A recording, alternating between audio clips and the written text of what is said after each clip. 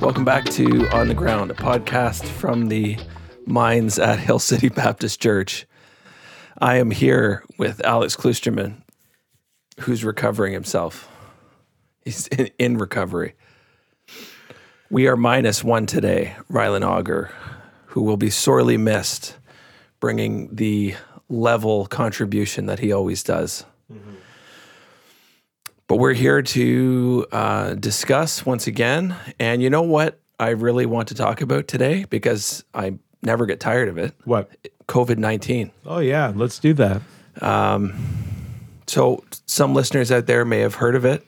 It's some kind of pandemic. Yeah. I heard something. Anyways, we haven't actually specifically talked about it yet in our podcast. So we're going to do that today. So what are your thoughts, Mr. Klusterman? Well, have you been enjoying quarantine? Let's start with that. No. Okay. Although I have to say that I have had it better than most people probably. We have a safe, nice home with a enclosed backyard for the children to play in. We live near a park, and I have a loving wife and great kids. So we have had it a bit as good as you can. Mm. But no, I haven't been enjoying physically. it. Yeah, physically. I'm really tired of Zoom meetings. So I'm thankful for the technological opportunities we have. They've been a gift. I can't imagine going 3 months without not seeing anyone in any way. But yeah, I'm really thankful that we're able to meet this Sunday.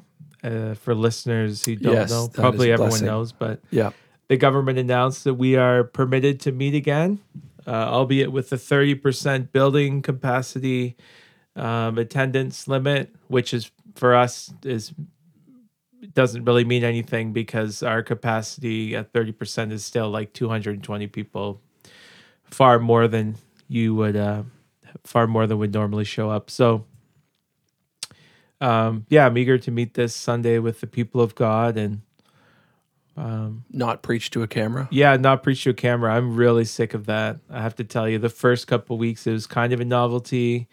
Learning myself, having to take over a lot of these skills. I have like an inner geek to me that it kind of became a bit of a hobby, and I do enjoy it. I'll say I don't hate it as much as a lot of pastors, perhaps, but it's become really draining. So, yeah, no, I'm excited to get back to the swing of things, and it feels like a long time coming. Sorry, I should have done this right at the beginning, but Malachi McCavney is here, as always, with his great hair.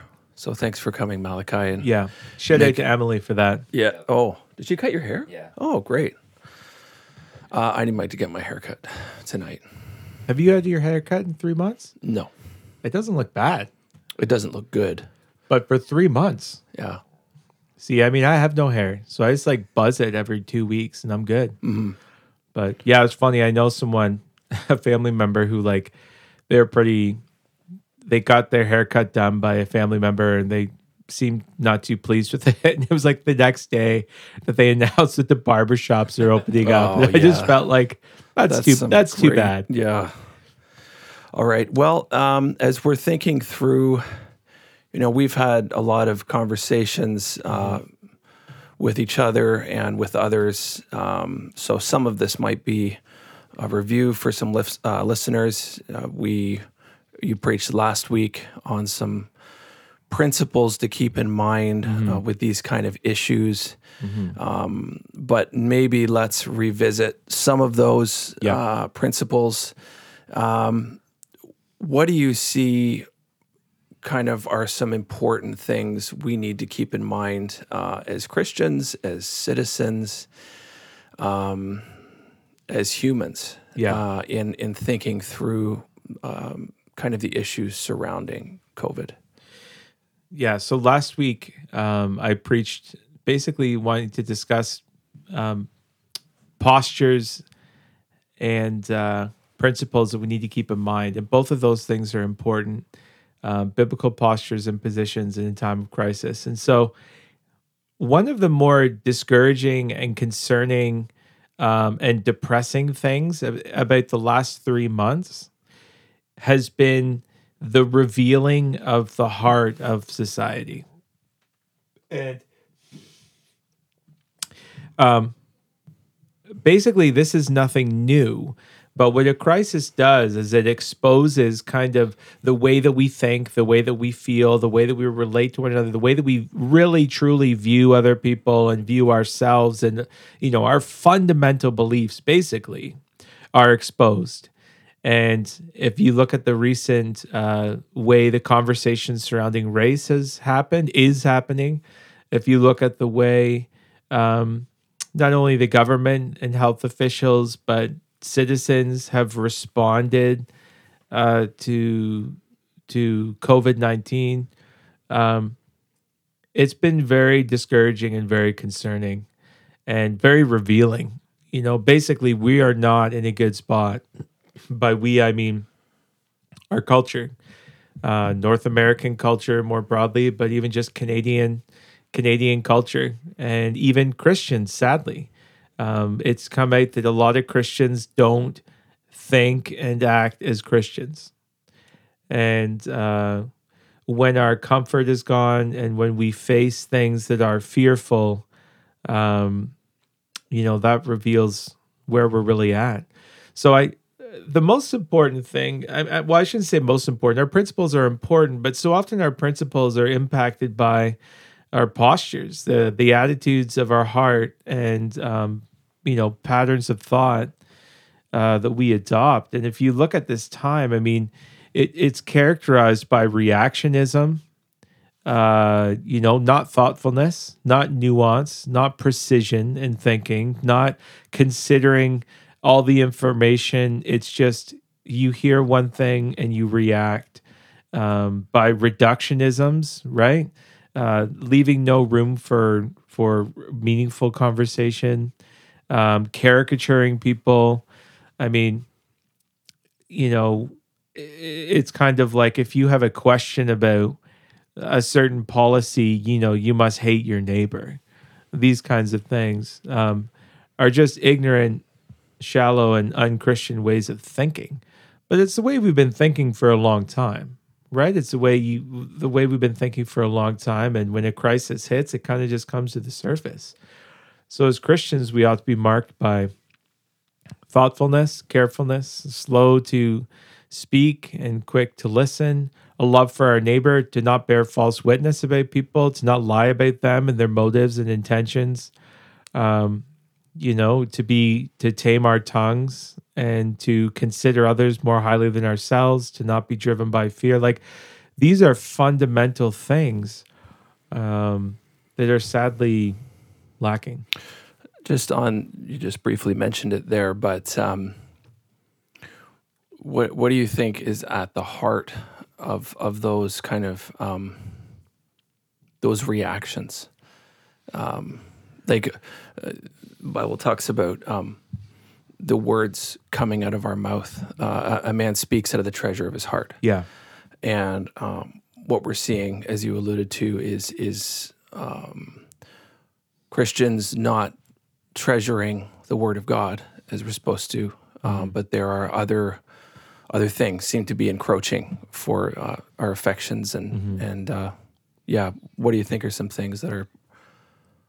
Yeah, well, that's it. I mean, it's an important point that the way that we react and the things that we say are not coming from just our minds. They're not just the reasoned responses, and the variety of responses is just an indication that we think about things differently. It is that, but it's much more than that. And what we're seeing is, in one sense, one of the things we're seeing is a large response to fear. I mean, fear is an enemy of faithfulness in Scripture, and we are commanded to be faithful and to not give in to our fears. We're commanded to not fear more than any command in the Bible. And the reason is not just for the therapeutic benefit to ourselves, although there is a great benefit to not living in fear, but because fear is the enemy of faithfulness, because instead of considering others, instead of hearing the voice of God and obeying it, you become dominated by what you are afraid of. It becomes the ultimate reality in your life and not God. And instead of self-giving for the sake of others, self-preservation becomes the dominant mode of existence. And this is why we speak quickly. We don't listen. We say, "Oh, I'm afraid of that. What are they saying? What are they not saying?" It's like, well, listen to what they're saying, right? Fear becomes blinding. It becomes the bias, the lens over everything that we interpret everything through and by, and it's dangerous. And you know, in our therapeutic culture, we tend to validate our fears, right? I mean, the way that you used to deal with fear is by facing it.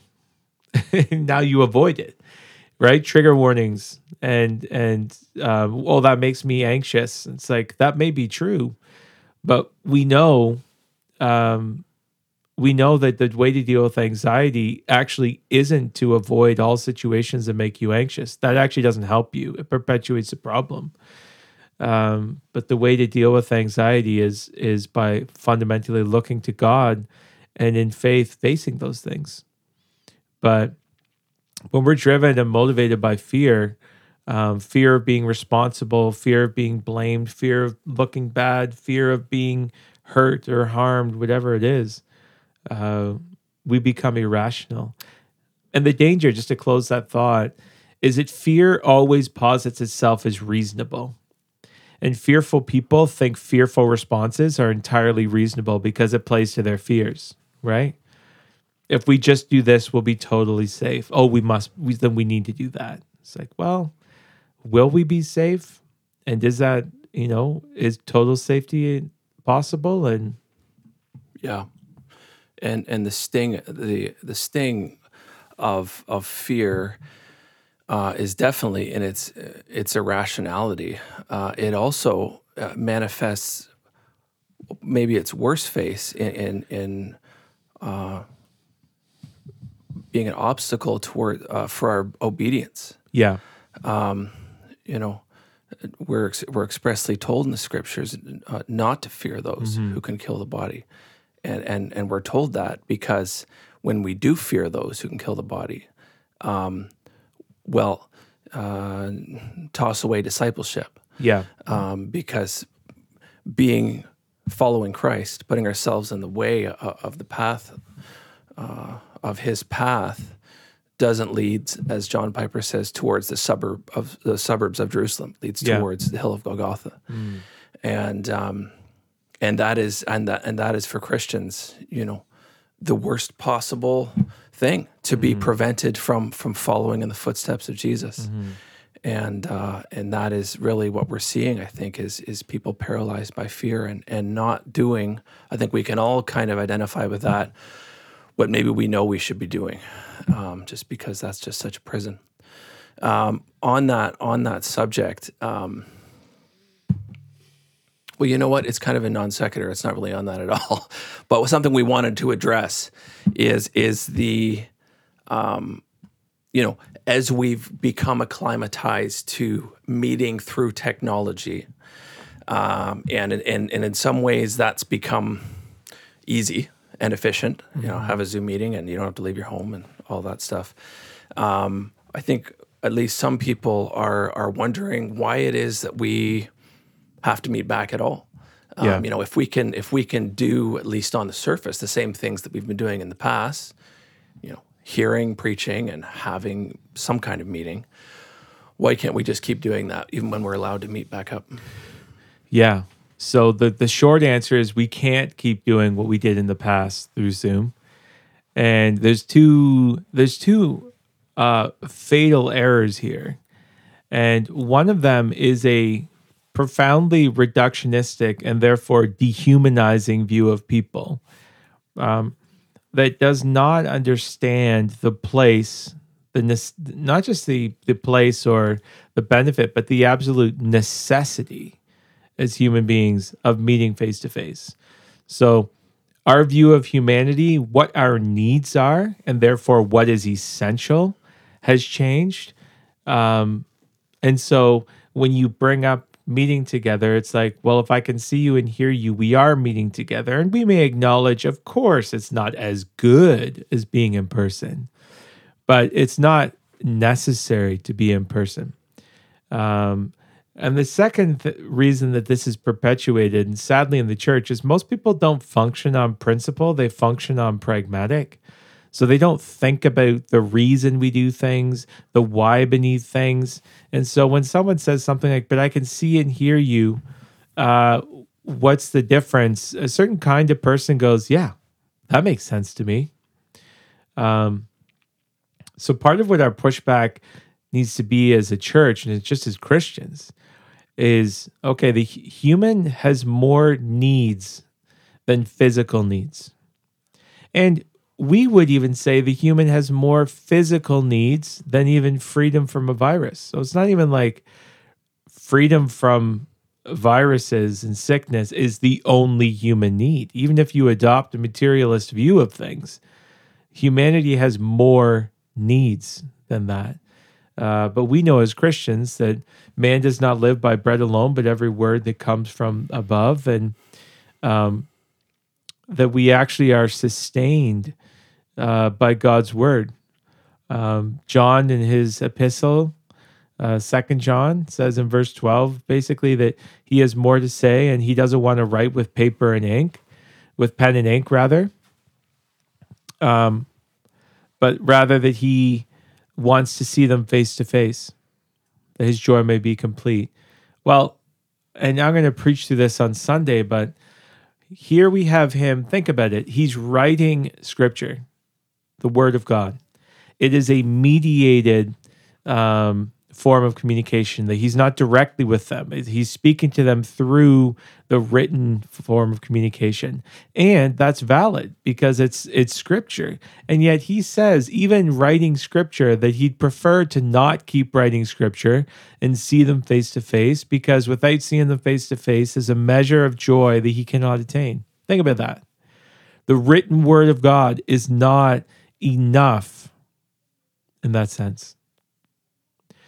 So, I think Christians just don't have a category for that, and we've been living in this soup of a reductionistic view of humanity for a long time now, 100 years, 120, 130 years, that we don't understand what is the value of social interaction, and why do we do this? So, it's worth noting that two things in the Bible: we're commanded not to neglect meeting together, and we're told to encourage one another daily so that we can avoid the deceitfulness of sin. That there is a survival mechanism of meeting together. The early church says that they met together daily. They devoted themselves to the apostles' teaching and to the fellowship, to the breaking of bread. And if you say something like, well, that was then, this is now, you just betray your ignorance of the situation. That meeting together was not regularly devoting themselves to people who would become, outlawed, was never a safe proposition. And if the church in the Bible has always met together, despite the fact of being prohibited by the government, and despite the fact of facing dangerous plagues, far worse than the one we experienced, we should ask ourselves, why exactly did the church close its doors? And there may be a valid reason. That's a good conversation to have. But what you have to acknowledge is that you are the anomaly. We are the anomaly. There's no example in scripture of that.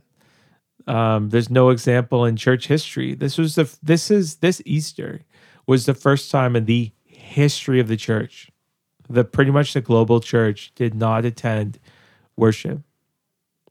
And if you think that's because it's the first time that the government has said you can't meet, I mean, you're naive to the point of culpability. If you think it's the first time that there's been a dangerous plague, which this is not a plague, you need to get out a little bit more. Now, on that, we when the directive went out that meetings of more than 5 people should cease, we as a church stopped meeting. Yeah, we were one of the first churches to do that. We over the course of the past few weeks, I mean, thank God the churches are allowed to open now, but there was a point at which we weren't sure when that was going to happen or if it was going to happen anytime soon. And we're going to go ahead to some extent anyway. So it seems like through that time, we kind of realized the importance of that. Yeah. What were some factors contributing to kind of our delay on that for anyone who might be interested? Yeah, absolutely. Yeah, and that's a good point, because this is something. One of the most purifying things in the history of the church is conflict. So when you look at the creeds and confessions of the church, they were not born out of theologians, sitting around on their sofas thinking, I had an idea. They're born out of controversies. Someone teaches something about the nature of Christ and the Godhead and the Trinity, and people go, wait a second, that's not right. And they talk about it and they discuss it, sometimes for 100 years before they land on it. So part of it is you're just blind to your weaknesses. You're blind to your weak spots, and you have assumptions that you don't even realize you have. And then a situation happens and you just act out of those assumptions and those beliefs. And you look back and realize, okay, that was not right. So I'll just say right off the bat, I would still stand by, a measured restriction in light of the fact that we don't know what this is. And I think everyone agrees with this. Everyone I've talked to, I haven't read anyone who disagrees. Look, what they're saying is this could be cataclysmic, and it's the kind of thing that if it actually gets to that point, if you haven't stopped it, there's no stopping it. So because of the nature of the threat, the potential of the threat, it's reasonable to say, let's go with people who know what we don't know, and let's temporarily and voluntarily suspend things. So nothing I'm saying contradicts that, and I don't think we made a bad decision in that regard. But as time goes on, the narrative actually changes, right? The narrative is not just we need information, this could be bad. The narrative changes from let's flatten the curve. Okay, well, we have flattened the curve, and then it just keeps changing. And on top of that, this isn't really about the information. I actually read an article about someone who I knew for many years, and many people in our city knew, who died. And he had severe mental health issues. And one of the coping mechanisms for that, which is very healthy and very good, is to be in public and to be amongst community, amongst people. And in this time, he was confined to whatever, hole he lived in. And I just had this horrific feeling and this conviction and this realization that the whole narrative of stay home, stay safe is profoundly misleading and actually very dangerous. If being at home is safe for you, it means you have a certain measure of privilege, which is fine, and praise the Lord for that a lot of people don't enjoy. When we were told to stay home, for that man, it was potentially a death sentence. And that is in no way rhetoric. That is not inflammatory. That is not embellished to any degree. So I was talking with someone today. I don't need to say Hugh, but, has had a horrible 3 months and literally, came close to death. And again, you might say, well, it was worth the risk, and that's fine. You can have that conversation, but what you can't say is staying home is safe for everyone. That is not true. That's not a fact. That's actually a lie. So that happened to me. So I started thinking about this. I'm like, this is dangerous for people. People are hurting. People are suffering. And then I just started to think more about, as a pastor, like, am I allowed to not care for people? And they started thinking, has this ever happened? Well, of course, plagues have happened in the history of the church. And even in the last century, 30 million people wiped out in a short period of time. The church has dealt with this before. And, how has the church dealt before? And then what do the scriptures say? And how did the early disciples deal with this? And just slowly coming to the dawning realization that, man, maybe we've just bought into a set of ideas and propositions that are just unbiblical. And maybe we've been forced into a narrative that we don't need to. Maybe you can actually care for people's health and safety and minister to people. And maybe we need to start thinking about that. Mm-hmm. So it was kind of, no, that's a good comment to make about, where the church stands on things only being forged through conflict. It's one thing to have theories about things, but when you're in the middle of a situation, people's lives are on the line, it forces you to grapple with those assumptions and compare them with what the scriptures say, and look back in history and what happened during those periods. We do constantly need to be refined, and as odd as it sounds, thank God for periods of crisis and refining for the church, because historically those have been the times when the church has been her strongest. So, yeah, as odd as it seems, I think we're going to come out of this as a church, those who are the church, as stronger. And I think we're going to see some, air quote, churches no longer being open. I think it's been a refining time in a lot of different ways. Any other principles or things that have kind of come to you over the past while that are worth addressing before we kind of one of the big things is the fallacy and the irrational thought that you can do away with all risk. That is a modern assumption of privileged people who enjoy a measure of safety and freedom that most of the world doesn't currently and never has appreciated. And that's an enormous blessing. We should be thankful for that. But an article I read very early on, published, as a major publication, I forget which one it was, but it was talking about the difference between how they're handling the pandemic in India and how they're handling it here. And they weren't talking about safety measures. I think in some places of the world, they've taken, it's been far more lockdown and curfew and all this thing. He meant the psychological response of the people. People who live under the very real threat of death daily have a very different response to this. And that is not to say that we should be reckless. That is simply to say, fearful people work from the assumption that you can alleviate your fears, all your fears. That's wrong. That's actually a lie. It's irrational. It's unscientific. There's no way to validate it. And a lot of people think that way. And the danger is that you start actually believing that, and you impose things on yourself and others under that illusion that we can be perfectly safe from this if we only do this, if we can avoid the risk of this, if we only do this. That's very dangerous thinking. It's irrational thinking. It's immature thinking, but it seems to be like something we all think. But what if we just acknowledge that there's risk all the time, that there's disease all the time, and that doesn't at all mean in any way that you don't take particular precautions. And there's people who think that way, hear this and think I'm saying don't take precautions. And I just don't know what to say to those people, because that's not what I'm saying.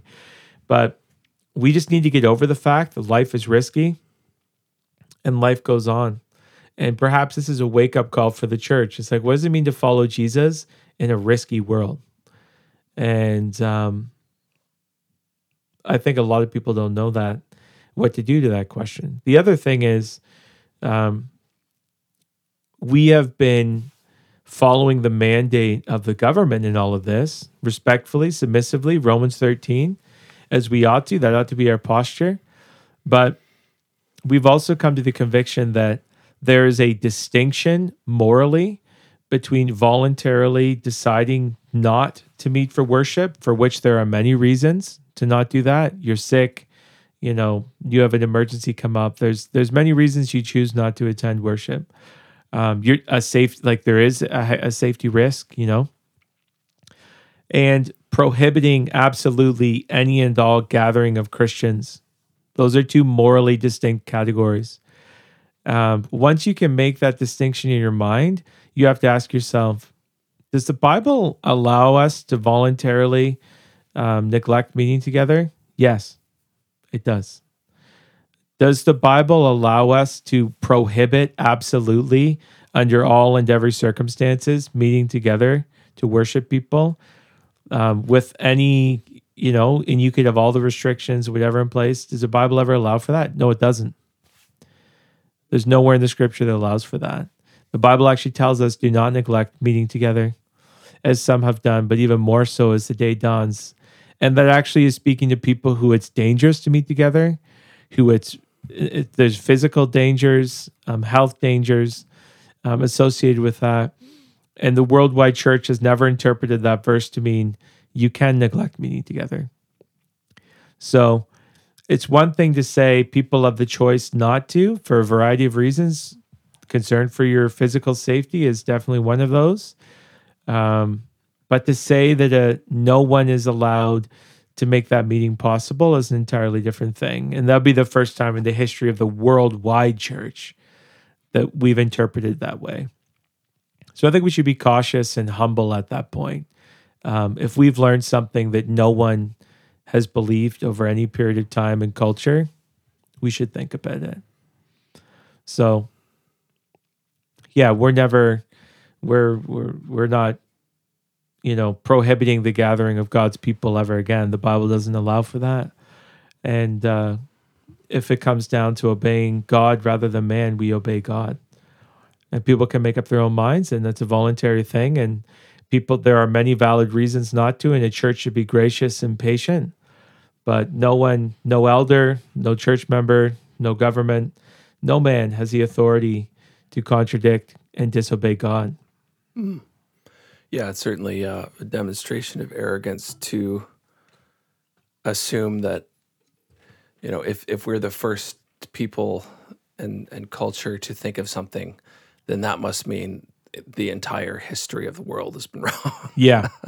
It just betrays something very arrogant in us. Anyways, yeah. Well, we hope that's kind of been some helpful things for anyone listening to think about. It's a big topic, but again, the Word of God is a lamp to our feet, a light to our path. The church is a gift from God that we can't neglect. We need to meet together, to exhort one another, to encourage one another, to hear the Word of God, to participate in remembering His crucifixion and the Lord's Supper. There's just so many things that these are God's means for our sanctification, and we neglect them at our own peril. So we're really looking forward to meeting together on Sunday. Yeah, praise God. It's going to have a bit of a different feel to it. There'll be some happy tears. Happy tears. There'll be some different, I don't even know what to call it, measures in place. Yeah. Absolutely. Yep. There's going to be measures in place. But that'll come out later. Yeah. You'll hear about that. If you have any questions, comments, ideas for further conversations, feel free to get in touch with us. Our website is hillcitybaptist.com. You can feel free to give me an email, and we look forward to seeing you next week.